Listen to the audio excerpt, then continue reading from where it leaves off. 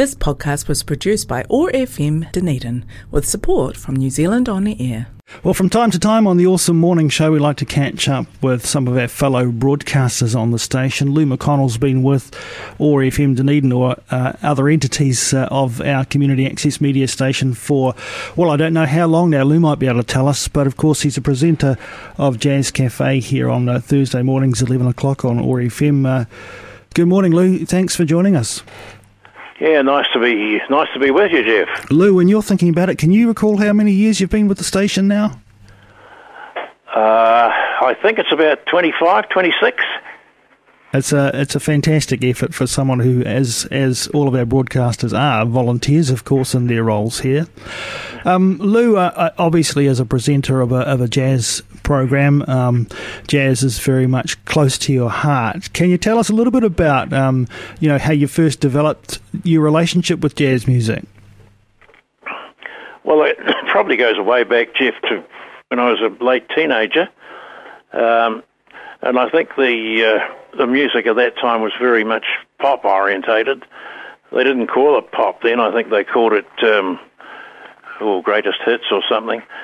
And at that stage, I grew up on a diet of people like Doris Day and Diana Shaw and the Crew Cuts. You might even remember some of those, perhaps not.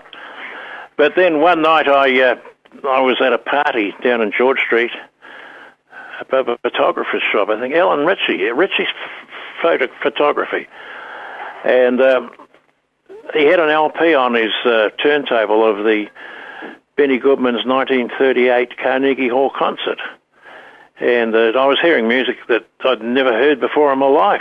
At the ripe old age of 17, it just blew me away. So I guess everything, happened from there on. Always a lover and listener. Have you ever been a practitioner of jazz? Ever picked up an instrument?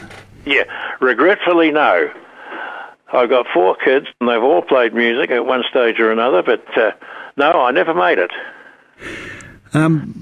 Though no doubt, Lou, one of the first things you would have started to turn your mind towards when you realised you had this fascination with jazz was starting to put your collection together, to start saving your pennies to get the odd record. What was it like when you first started to try and collect music? Well, records were quite expensive by today's standards then. And when I started, virtually you could still buying 78s, the old 78 RPM, very hard shellac record. Some of our listeners might even have a few down in the cellar. And then we progressed to the 33 and a third, and they were quite expensive. I can't remember Biggs Music Store in Princess Street was probably the biggest seller in Dunedin. And there was a little store in the Lower Octagon called McCracken and Walls. I bought a few from him, but the 4.5s came along a bit later. But the 33s were actually wonderful for the jazz fraternity, because, especially the players of jazz, because they could stretch out. What I mean by that is that they could extend their solos, because at that stage, of course, on the old 78 records, you were restricted to 3 minutes, which, wasn't a long time.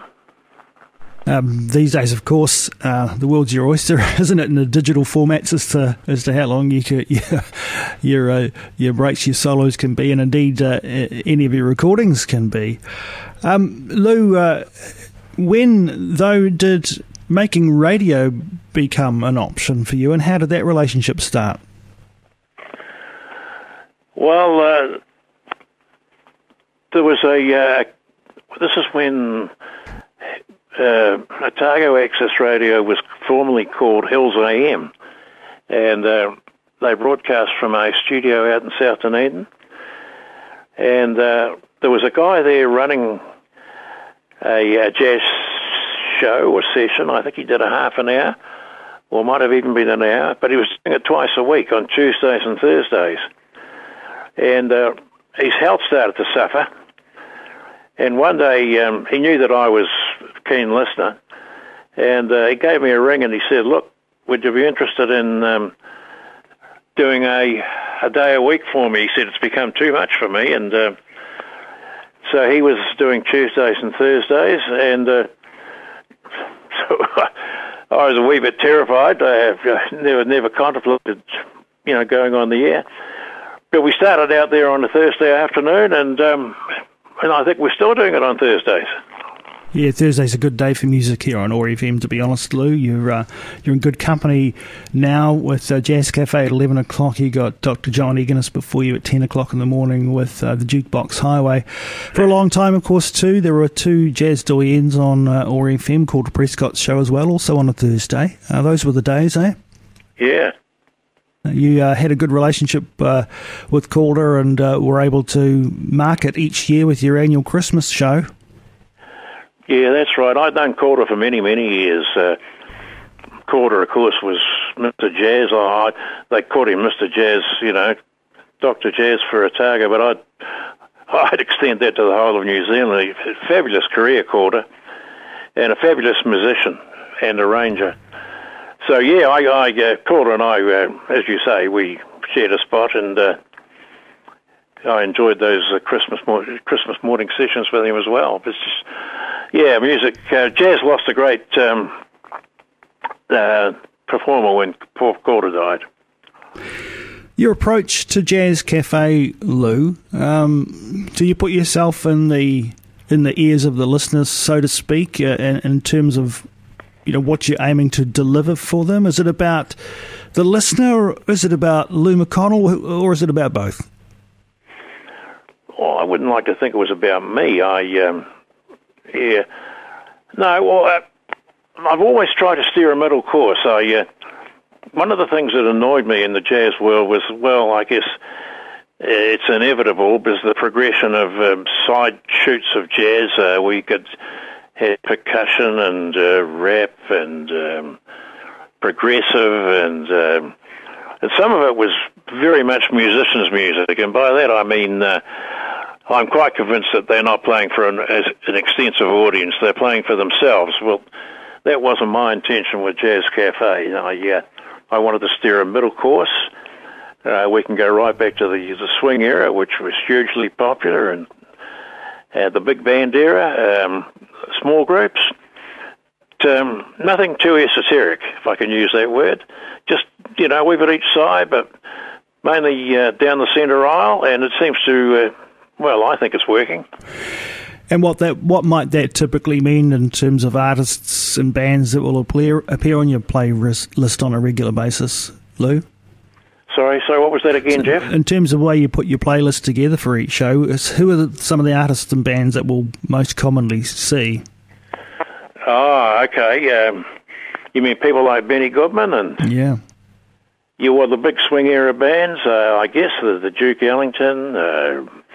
Benny Goodman, the legendary, fabulous Tommy Dorsey's. Harry James was a huge favourite of mine. But they are more, traditional. But if you come up the years a bit, we can go the Dave Brubeck Quartet. Brubeck, of course, did a wonderful job in promoting jazz in the US of A, started in the colleges. The people like Zoot Sims, wonderful masters of the saxophone, Zoot Sims, Stan Getz, people like that come to mind readily. So I guess I would say, right from the big band to the small groups, and we'd have to extend that to the trad era in the UK as well. Any favourite vocalists, Lou? Yeah, I'm a great fan of the legendary Billie Holiday. Of course, the chairman of the board, Mr. Sinatra. Old Tony Bennett, who I believe is still singing, although he's got a lot of da-dee-da-dee-das now. His old memory's going, but yeah, that's the three that come to mind immediately. This show, Lou, has developed, of course, its regular listenership in terms of the broadcasts on AM and FM here on OAR FM, but also has now developed a very significant online audience. Among the highest podcasting shows on OAR FM, certainly our highest podcasting music program. How did you feel when you heard about that? That blew me away, Jeff, because I'm a bit of a Luddite when it comes to technology, and I wasn't even sure what a podcast was.